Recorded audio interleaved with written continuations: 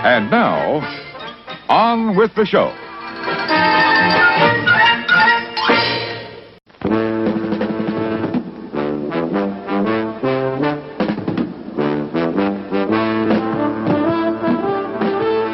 All right. Hey, Paul. Hey, Ron. Welcome to Random Tandem, the Double Feature Generator Podcast, episode 4. Woo! You know, I thought about you the other day. I was in a random store over here. Yeah. And they had a bunch of old action figures, all kinds. And they had a bunch of wrestling ones. And there was an Arn Anderson action figure, which I didn't even know they'd ever made those. Oh, man. But, yeah. Anyway, episode 4. Unrelated, if we could only communicate in wrestling GIFs, I would be the happiest person in the world. Well, I'll get on it. Yeah. I'll up my game. All right. Episode 4, our word for this week, which was generated at some point. We've had a few weeks off here because I recently moved from Milwaukee to Chicago. Mm-hmm. So Paul and I are no longer in the same geographical space. No. So Paul had to come down so that we could record. But yeah, it just took a few weeks for us to for me to get settled, first of all, and then to coordinate and whatnot. But so now our home base is the upper Midwest, just generally speaking. We're taking over the country. We are. You're next, St. Louis. I'm not. You could not pay me to go to St. Louis. I've been there twice, and each time I think, oh, St. Louis. Yeah. I could get... And then something happens that I realize I don't like St. Louis. I once was walking through the park in St. Louis, like really late at night, and this guy approached me, and he asked me if I had any money. Not like in a robbery kind of way, but in like I need some food kind of way. And, so I asked him, I was like, oh, do you need some food? And he said, yeah. And I said, well, there are some places right on the other side of the park, and I'm hungry. How about I just take you there? I'll buy you some food. Right. And he's like, okay, that sounds great. So we walk over there, and we're just kind of chit-chatting. We get to the place. I think the guy's going to order, like, an appetizer, He ends up ordering, like, over $40 worth of stuff. Which was fine, because I was, like, traveling on this grant at the time. So I had, like, all this money that wasn't even mine that I needed to spend or I had to pay back. So. Sure. But I just thought, like, this guy really... I mean, he took advantage of the situation. Not that I blame him. No. I didn't lay out any guidelines. I didn't tell him, okay, here's your budget. Right. But he just immediately went for, like, I'll have 2 of everything. So... Which, that's fair. That's fair. Fair enough. So... But that's my St. Louis. So, may I try a transition here to bring us back on task? You can try. I would love to inquire more about this story. Yeah. But we should move things along here. So our word for this episode is inquiry, or some form of inquiry, so to inquire, whatever. Mm-hmm. And as you know, if you've been listening to the show, basically we generate a word during a previous episode, and then we come back with our picks for films that in some way relate to that word. And how we've been doing this is that we each kind of nominate a runner-up, and then in the second half of the show, we each come up with our finalists. And so then we have a double feature centered around one word. Yes. And this week, it's inquiry. Or this episode, it's inquiry. Mm-hmm. So, Paul, do you want to start us off? What's your first kind of pick or your runner-up for the word inquiry?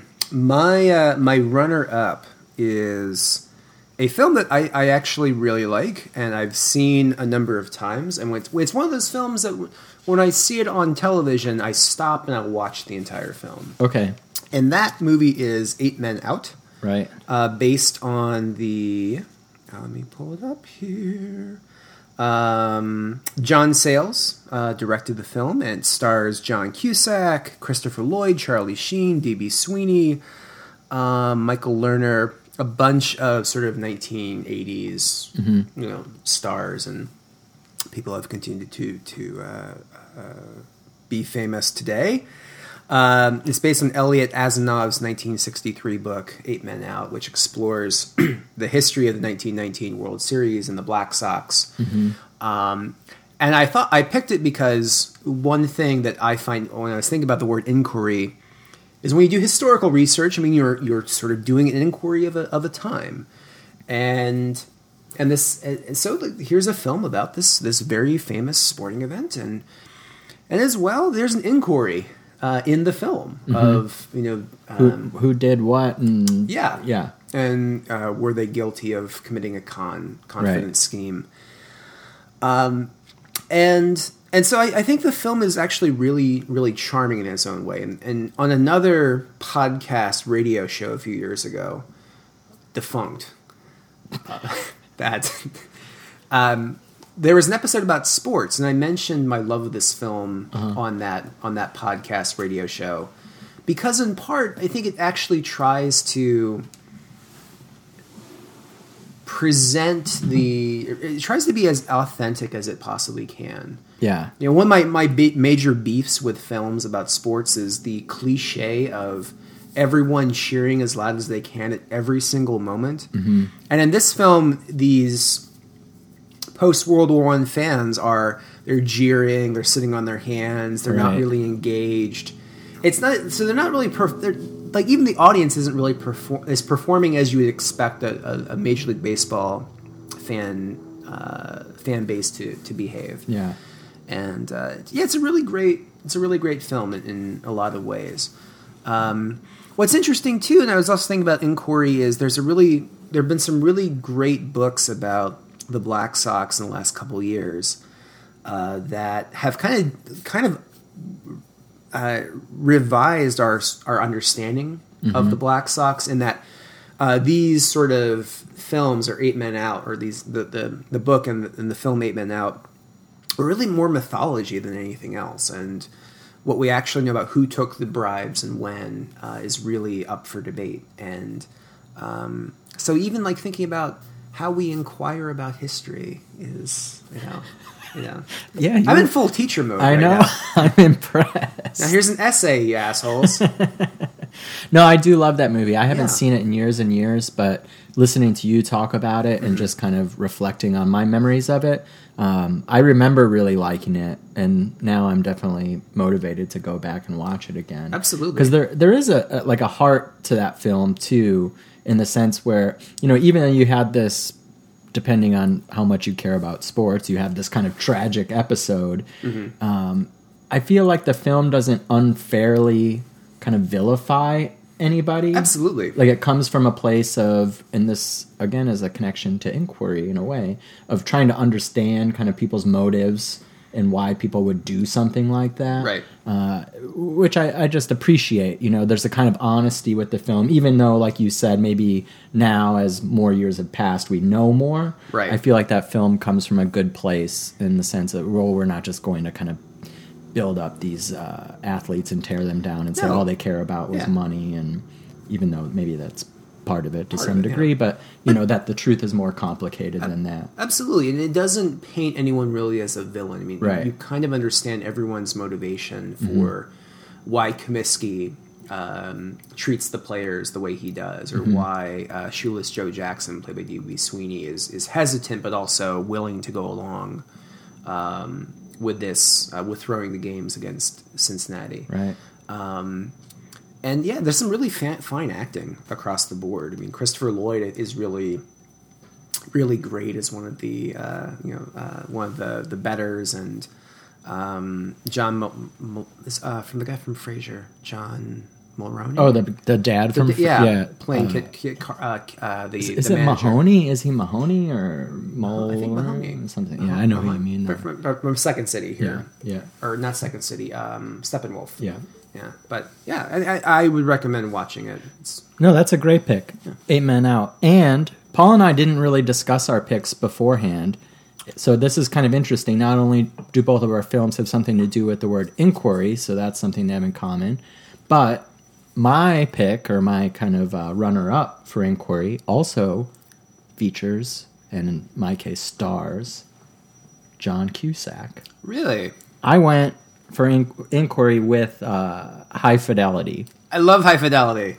So since I just moved back to Chicago, I've been kind of rewatching my favorite Chicago movies. Yeah. And High Fidelity is kind of one of the big Chicago movies, I think, at this point. Sure. So I was rewatching it the other night, and I thought it was kind of a perfect fit for what we're doing here.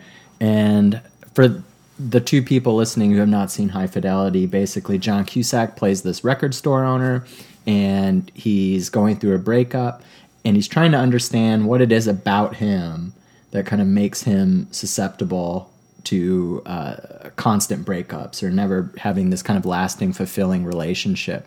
And so this is where the inquiry comes in. He goes back and tries to meet up with and talk with former girlfriends of his who broke up with him in an effort to understand what it is about him that drove them away.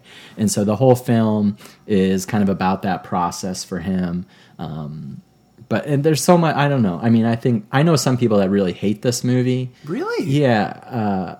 And I don't know why, because as soon as I hear someone say they don't like it, they're not my friend anymore, and I never talk to them. This is fair. This is fair. I'm kidding, obviously, but no, you're not. I could see why someone wouldn't like this movie. For the same reason some people don't like Woody Allen movies, that they're all about this kind of one character that's so self-obsessed. Okay. Yeah, I could see that. And for a lot of people, that's kind of a turnoff. Sure. But I think there's enough going on around the main character in this film to kind of keep people who might otherwise not be interested, to keep them kind of interested and engaged. I get that. So the people that John Cusack works with at his record store, Jack Black, this is one of Jack Black's early kind of... It's like his breakout sort of role. One of his first big films, but he's kind of classic Jack Black in it. And what made that performance, I think, so amazing, especially at the time, was, like you said, it was really one of his breakout performances. People didn't know who Jack Black was when they saw this movie. Unless you watched Mr. Show. Right. Yeah, and but he's great in it. Who else is in it? Of course, Joan Cusack is in it because she's in every John Cusack movie for some reason. And there's some really I think there are very few films that use cameos as effectively. Bruce is in it. Bruce, the boss. Tim Robbins, yeah. Maybe a little more than a cameo. Yeah, but he's not credited in it. Oh, is he not? I don't think so. You might be right. But I mean, he's got kind of I would call it a little more than a cameo, but definitely not like a featured role. No. But yeah, he's in one of the greatest scenes of the movie, though. Absolutely. Like that kind of fantasy scene Absolutely. where John Cusack's character imagines Tim Robbins coming in, and basically, again, for people who haven't seen this movie, I already mentioned that John Cusack's going through this breakup, and basically his ex-girlfriend goes on to have a relationship, quote-unquote relationship, with the Tim Robbins character, who was their former neighbor. And so John Cusack is not happy about this and has this kind of fantasy sequence in which Tim Robbins comes into the record store and John Cusack's imagining what he would do to him, kind of through speech, but also action. Yes. And it's hilarious. Catherine Zeta-Jones is she's in it. Lisa Bonet is in it. Sarah Gilbert from Roseanne is in it. Yeah. She dates the other employee. Yeah, the bald one. Right.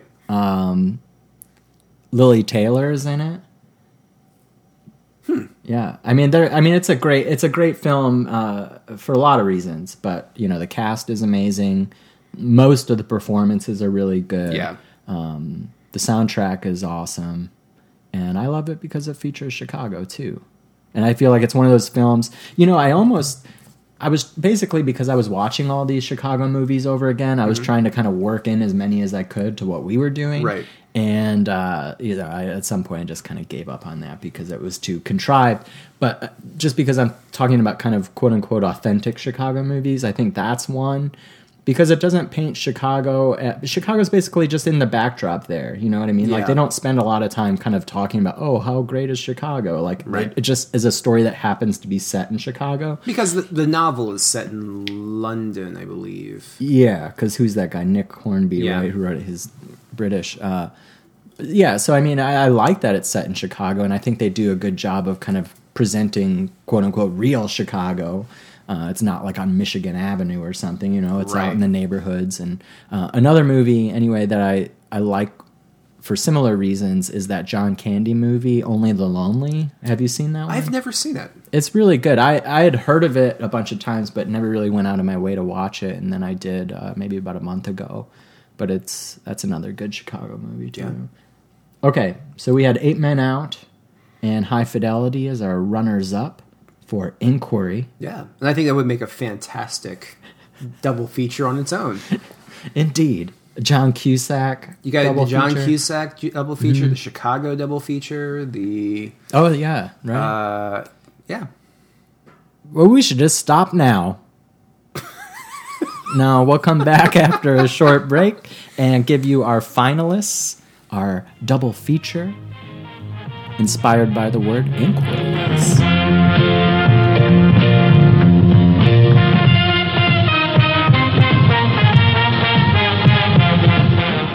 All right, Paul, we're back from a break. It's a good break. It's a good break. We got up and actually we didn't get up. We just talked about Jared Hess movies. Like Nacho Libre and Gentlemen Broncos, which have nothing at all to do with our theme for today, which is inquiry. Mm-hmm. But Paul was asking, so in that he was inquiring. I was inquiring. So there we go. Indeed. All right, so yeah, we're dealing with the word inquiry today in the first half of the show, if you're just tuning in. The first half of the show. I tried to keep a straight face with that one. I couldn't. For those of you just tuning in, the two films we discussed in the first half of the show were High Fidelity and 8 Men Out. Mm-hmm. Both involve inquiry in some way. Mm-hmm. And then coincidentally, both have Chicago and John Cusack in common. So that was interesting. So now we're here. This is the big time. Our two main picks for the double feature around the word inquiry. Paul, you want to go first? I will go first. Okay. Paul's pulling up his notes. My notes. By the way, for all the listeners out there, my notes basically consist of a little Wikipedia page on my phone. So there we go. All right. So my pick for inquiry is. I like to think too, like Paul on the drive here. You just go to Wikipedia and you say, you type in movies about inquiry, and you just take the first one and just read. This is good. We're good. We're good. We got this. So I have. Let me preface this by saying I have a fascination with Halle Berry movies. Halle Berry, yeah. Halle Berry, because Halle Berry is a beautiful woman. Yeah. But mostly her films are utter garbage, and mostly true. And how Miss Berry, I'm so sorry to have to say that out loud, but she's the one who picked these roles. This is true. She's talented. She really could be absolutely in very good movies. Yeah, but she's in horrible movies. Yeah. So I happened upon this movie called Perfect Stranger, directed by John Bokenkamp from 2007. Oh, John Bokenkamp. Yeah. I have no idea who that is. The Incomparable. Yeah, right. Also starring Bruce Willis and Giovanni Ribisi. Ribisi. Yeah. Who I only ever remember from Saving Private Ryan and no other films. Who, Giovanni Ribisi? Yeah. He was in a lot of movies. So in the late 90s when I was in high school, I worked in a video store. Mm-hmm. And that was kind of his like indie heyday. He was in a bunch of like indie movies from the 90s. All right. I think he's a really good actor, actually. Okay. But yeah. So the premise of this film. So you actually did watch this? I did watch this one. I didn't half-ass it. All right. Because that's my commitment to Random Tandem, folks. That's what he gives you. That's what I give you. Please donate. The listener. This is going to become a PBS, pledge drive. Hey. Do you value the service we provide? Oh, no? Okay. No, all right. We'll keep doing it anyway. There's a WXPN in Philadelphia is like UPenn's radio station. Uh-huh. I think I have that right. That doesn't sound right. But their pledge drives are very Philadelphia. Yeah. And they're basically, we could do this for free, but we don't want to. You cheapskates better pony the money up. You owe us. Do you like your cat? You want your cat to go by? Anyway, so what the hell's the name of this movie? Perfect Stranger is about Halle Berry plays an investigative reporter for. I hope it's a remake of Perfect Strangers, the sitcom from the 80s with Balky and Larry. Balky Bartolomos from Island. Oh yeah, Meepos. Yeah. All right. No, it's not. He's on that wagon. It's like USA or Bust or whatever. Right. Actually, what that was set in Chicago. That was because they have all the Yeah. Set in Chicago. Yeah. Anyway, so Perfect Stranger is Halle Berry plays a investigative journalist for a New York Times-like organization. Okay. She she quits after her expose about a Republican senator having a homosexual relationship with I think a staffer or something is killed by the newspaper. So she starts freelancing and starts digging up all this information about her missing friend, who was working for. She had was trying to not swindle but blackmail a fashion magnate played by Bruce Willis. So she goes undercover with the help of Giovanni Ribisi, GR as I call him. So she adopts this fake persona and she works as a secretary for Bruce Willis's. Bruce Willis's organization, and she starts to get suspicious about this. Sounds like the worst movie ever. Made. You have no idea. But also something I kind of do want to watch. You do want to watch this. Yeah. So she starts digging into, and she starts to flirt with Bruce Willis, and they have. I don't remember if they have a sexual relationship, but it's strongly implied. Yeah. But all the while, GR is because he is the best friend of Halle Berry, and he's kind of looking out for her. He wants to be friends with benefits. You can tell. You can tell. But in no world would that happen. But in no world would that ever happen. And she starts getting suspicious. So there's this whole convoluted plot where she adopts a fake internet persona to trick Bruce Willis into admitting somehow that he killed her best friend growing up, and there's all these you think that's convoluted? So he's just going to divulge this information to some stranger on the internet? Again, now we talked last time about, and I've gotten some good feedback from people about our drinking conversations. Oh yeah, right. We're going to pair different adult beverages with different movies with our features. I think right. I would recommend as a low caliber beer for Perfect Strangers because you want something to ingest a lot of because you're trying to figure out the plot as you move along. Okay, and I'm not throwing shade at Miller High Life or Pabst Blue Ribbon here, but think economically here because you're going to need a lot of alcohol to finish this film. See, I kind of went a different direction, but for the same reason. I was thinking Everclear. That's what you need to drink while watching this movie. Because the sooner that you can turn your brain off while watching that movie, I'm guessing, the better. Actually, I take back what I just said. Okay. I feel like Perfect Stranger is a great movie to watch when you're making vodka-heavy mixed drinks. Yeah. Daiquiris or margarita. I guess margarita isn't vodka-heavy, but the sort of frozen drinks. Okay. You should have a whole dance party in your kitchen while pouring vodka into a mixer and then watch the film and just keep drinking as much as you possibly can. Because you're going to need it. You're going to need it for this film. So Perfect Stranger. Yeah. And then let's just kind of skip to the end here. Does she figure it out? Is there this kind of... Oh my God. Fulfilling resolution? We have gone on the record as saying we are anti-spoiler. Yeah. Well, we're not... We're... You're more anti-spoiler than I am, I'm more anti-spoiler than you. But to some extent, I'm playing along. The ending is such a... Yeah, it's one of those movies you think ends, and actually there's another half hour to the film. Oh, I hate that. Yeah. I just saw, and not to go off on too much of a tangent here, but I just saw that film Tower. Do you know about this? No. It's a documentary about the sniper from the tower at the University of Texas at Austin. Okay, I have heard about this. Yeah, and I thought it was really well done, and it's actually not that long of a film. I think it's actually under 90 minutes. It's 80-something minutes. But the last 10 minutes of it, you're just okay, this, they just tacked on 10 minutes to make this a quote-unquote feature. You know what I mean? Yeah. But overall, I think the film is really good and worth seeing. But yeah, there was a moment where clearly the film was over. Right. And then, oh, no, it's not. And it just keeps going. Yeah. And not in any way that serves the film, I didn't think. No. I mean, this ties everything together. Okay. But it's cheap. It's like a trick. The entire movie is a trick. Yeah. and you'll be happy to be in a alcoholic Stupor. finishing the film. So, Perfect Stranger.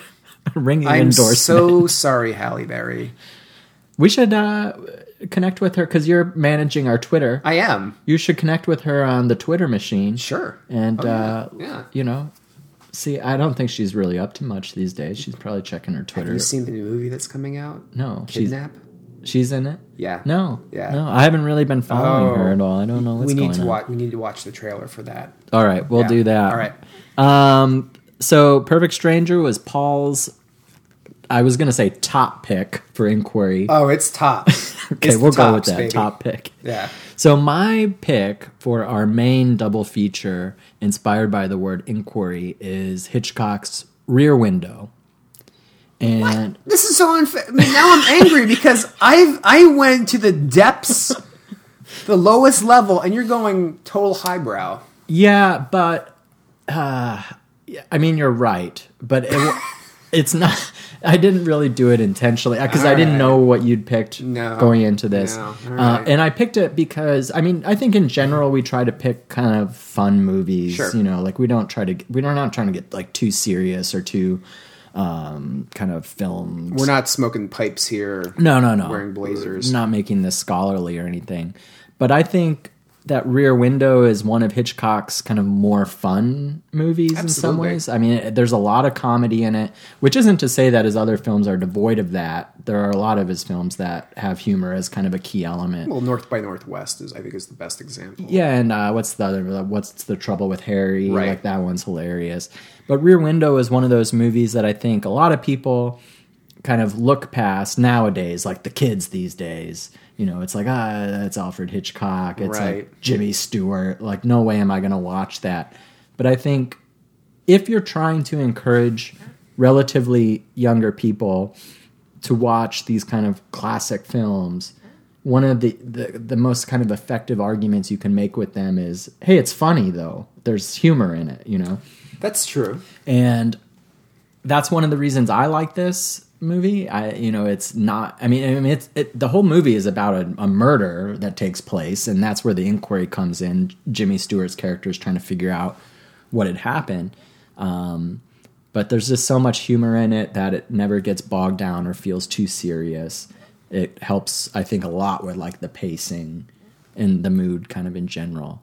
But yeah, the basic plot is Jimmy Stewart is a photographer. He gets injured while taking photos at like a drag race or something. So he's basically holed up in his apartment with a broken leg, sitting in a wheelchair. So he has nothing to do but look out his window at his his neighbor's apartment buildings. Right.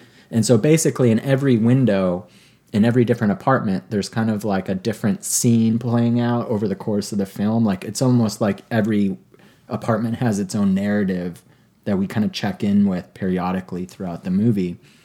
And in one of those apartments, Jimmy Stewart sees what he thinks is a murder. And so that's what the movie becomes about for the most part, is him trying to figure out what happened and convince other people that there actually was a murder. Right. Nobody believes him at first. But I think it's great. It's one of those movies I try to rewatch, every few years and never really get bored of it, even when I know what's going to happen, and I think this will be like the most obvious thing I say all episode. But, I think that's one of the signs of a great film, is that you could watch it fairly regularly and just constantly be surprised and impressed. And for me, this is one of those. Absolutely. It was, I caught the end of it the other week. I mean, I've seen it a few times before, but and the pacing of it is, I'm always impressed by Hitchcock's ability at pacing and actually surprising you as a viewer. I mean, we often talk about Psycho as the great shock to audiences because of who dies fairly early on in the film. But even in this, I mean, the moments of when Grace Kelly goes over to investigate the apartment, and there's the natural tension of the suspect pausing and coming back. Is she going to get caught? Right. And what's going to happen if she does? Yeah, absolutely. Yeah, and I feel like speaking of Grace Kelly, I think she's amazing in this movie. Not only speaking of Halle Berry, like not only is she just very easy to look at, Right. but her acting in this movie, I think, is really. I was going to say underappreciated, but I don't know. I haven't really read a lot of people reviewing the film, complaining about it or not recognizing her. But I think she's one of the standouts in the movie. I think her performance is really, really good. Right. And I think it's actually one of my favorite last scene in all of Hitchcock. Really? Yeah. Why? Because I think there's so much to read from their the two of them sitting in the apartment together. Yeah. Like they've reached an understanding, because that's the other element of this film, is there's a kind of like will they won't they dynamic between Jimmy Stewart and Grace Kelly's character. Like they're involved in a romantic relationship, but Jimmy Stewart is kind of like the happy bachelor, right? And there's part of him that is reluctant to commit, and he kind of comes up with all of these reasons or excuses for that. But that, that's kind of like the subplot, is what's going to happen to their relationship. And by the end of the film, they're not married, but you have the sense that, okay, they kind of like, they get each other now and they understand what the other needs, and that, this might head in that direction. Yeah. Also, Thelma Ritter plays the nurse in the film. That's right. She's kind of like this brash but very wise, like a kind of supporting character who at first is very skeptical of Jimmy Stewart and dismissive of his, claims about the murder and whatnot. But, like everybody else in the film, like comes around to understand and is basically an accessory in trying to like solve this thing. Yeah. But yeah, I mean, you can get all kind of like scholarly and highbrow about this film and talk about what it says regarding voyeurism and the gaze and the act of actually viewing film. Because I watched about like 3 minutes of this commentary track on the DVD version I have, and I love DVD commentaries in general, but this one was just like, oh God, just shut up, guy. Because it was all about like, well, you see how the blinds in the apartment are raising right now? That's Hitchcock, reminding us that we're watching a film, just like the theater curtains, will go up. And I was like, well, okay, I mean, that's probably true, and obviously the film is about the gaze and voyeurism and stuff, but you don't have to get any of that to appreciate this movie. No. It's fun, it's funny, it's well-paced, like you said, Paul. It's the set is amazing. The whole film takes place on one set, these apartments, which is kind of hard to explain, but if you see it, you'll understand what I mean.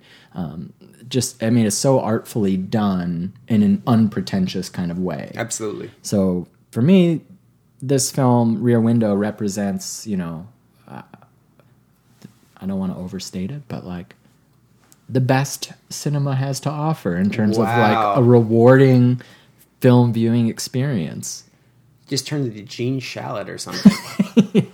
Yeah. All right. No, I hate myself. You should. Yeah. I'm so angry right now. Okay, so we've got Perfect Stranger and Rear Window as this episode's double feature, inspired by the word inquiry. And I think that would make actually a really good double feature, come to think of it. Yeah, you think so? Yeah, absolutely. Yeah.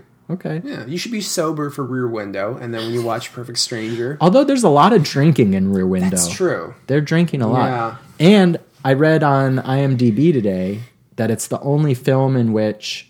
this is according to IMDb, so it may or may not be correct, but this is the only film in which Grace Kelly agreed to smoke cigarettes.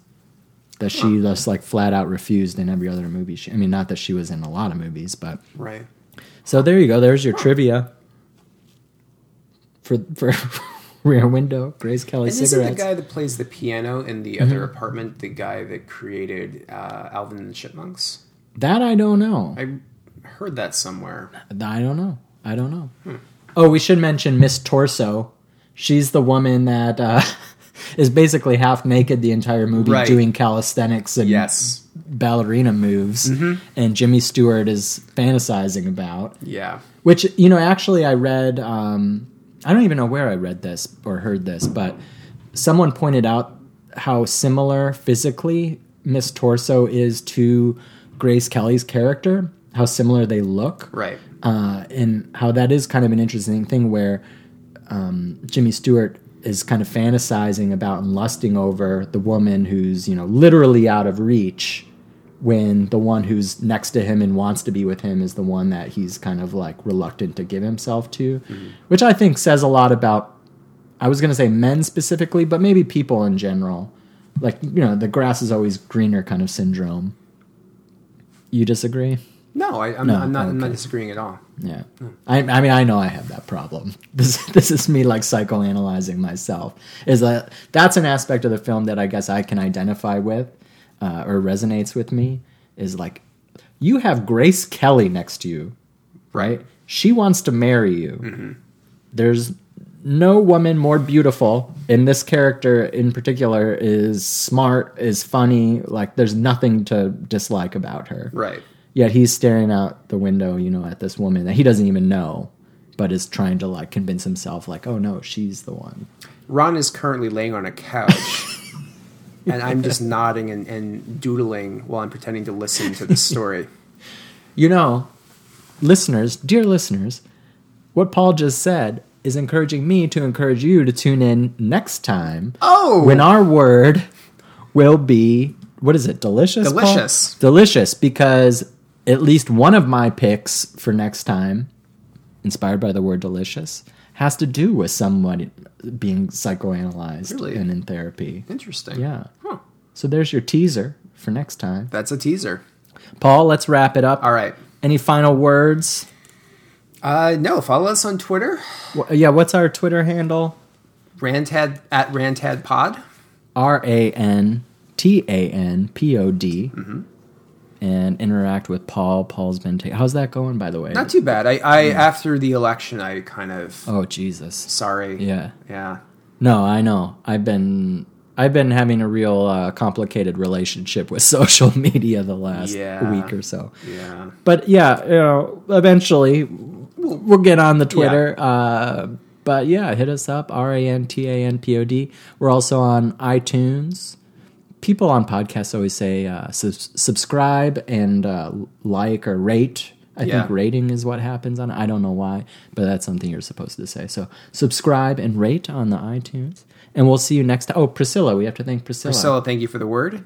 The owner of the show. Yeah. Well, she was delicious, though, right? Oh, I'm sorry. That's right. That's right. Delicious. So next time, we'll tackle Priscilla's word. She gave us as part of the Kickstarter. She wanted us to tackle the word delicious, so we'll do that next time. Thank you, Priscilla, though, for your continuing support and encouragement. Yes. And I think that's about it, Paul. So right. we'll talk to you later. All right. Take care, everybody. And now, folks, it's time to say goodnight. We sincerely appreciate your patronage and hope we've succeeded in bringing you an enjoyable evening of entertainment. Please drive home carefully and come back again soon. Good night.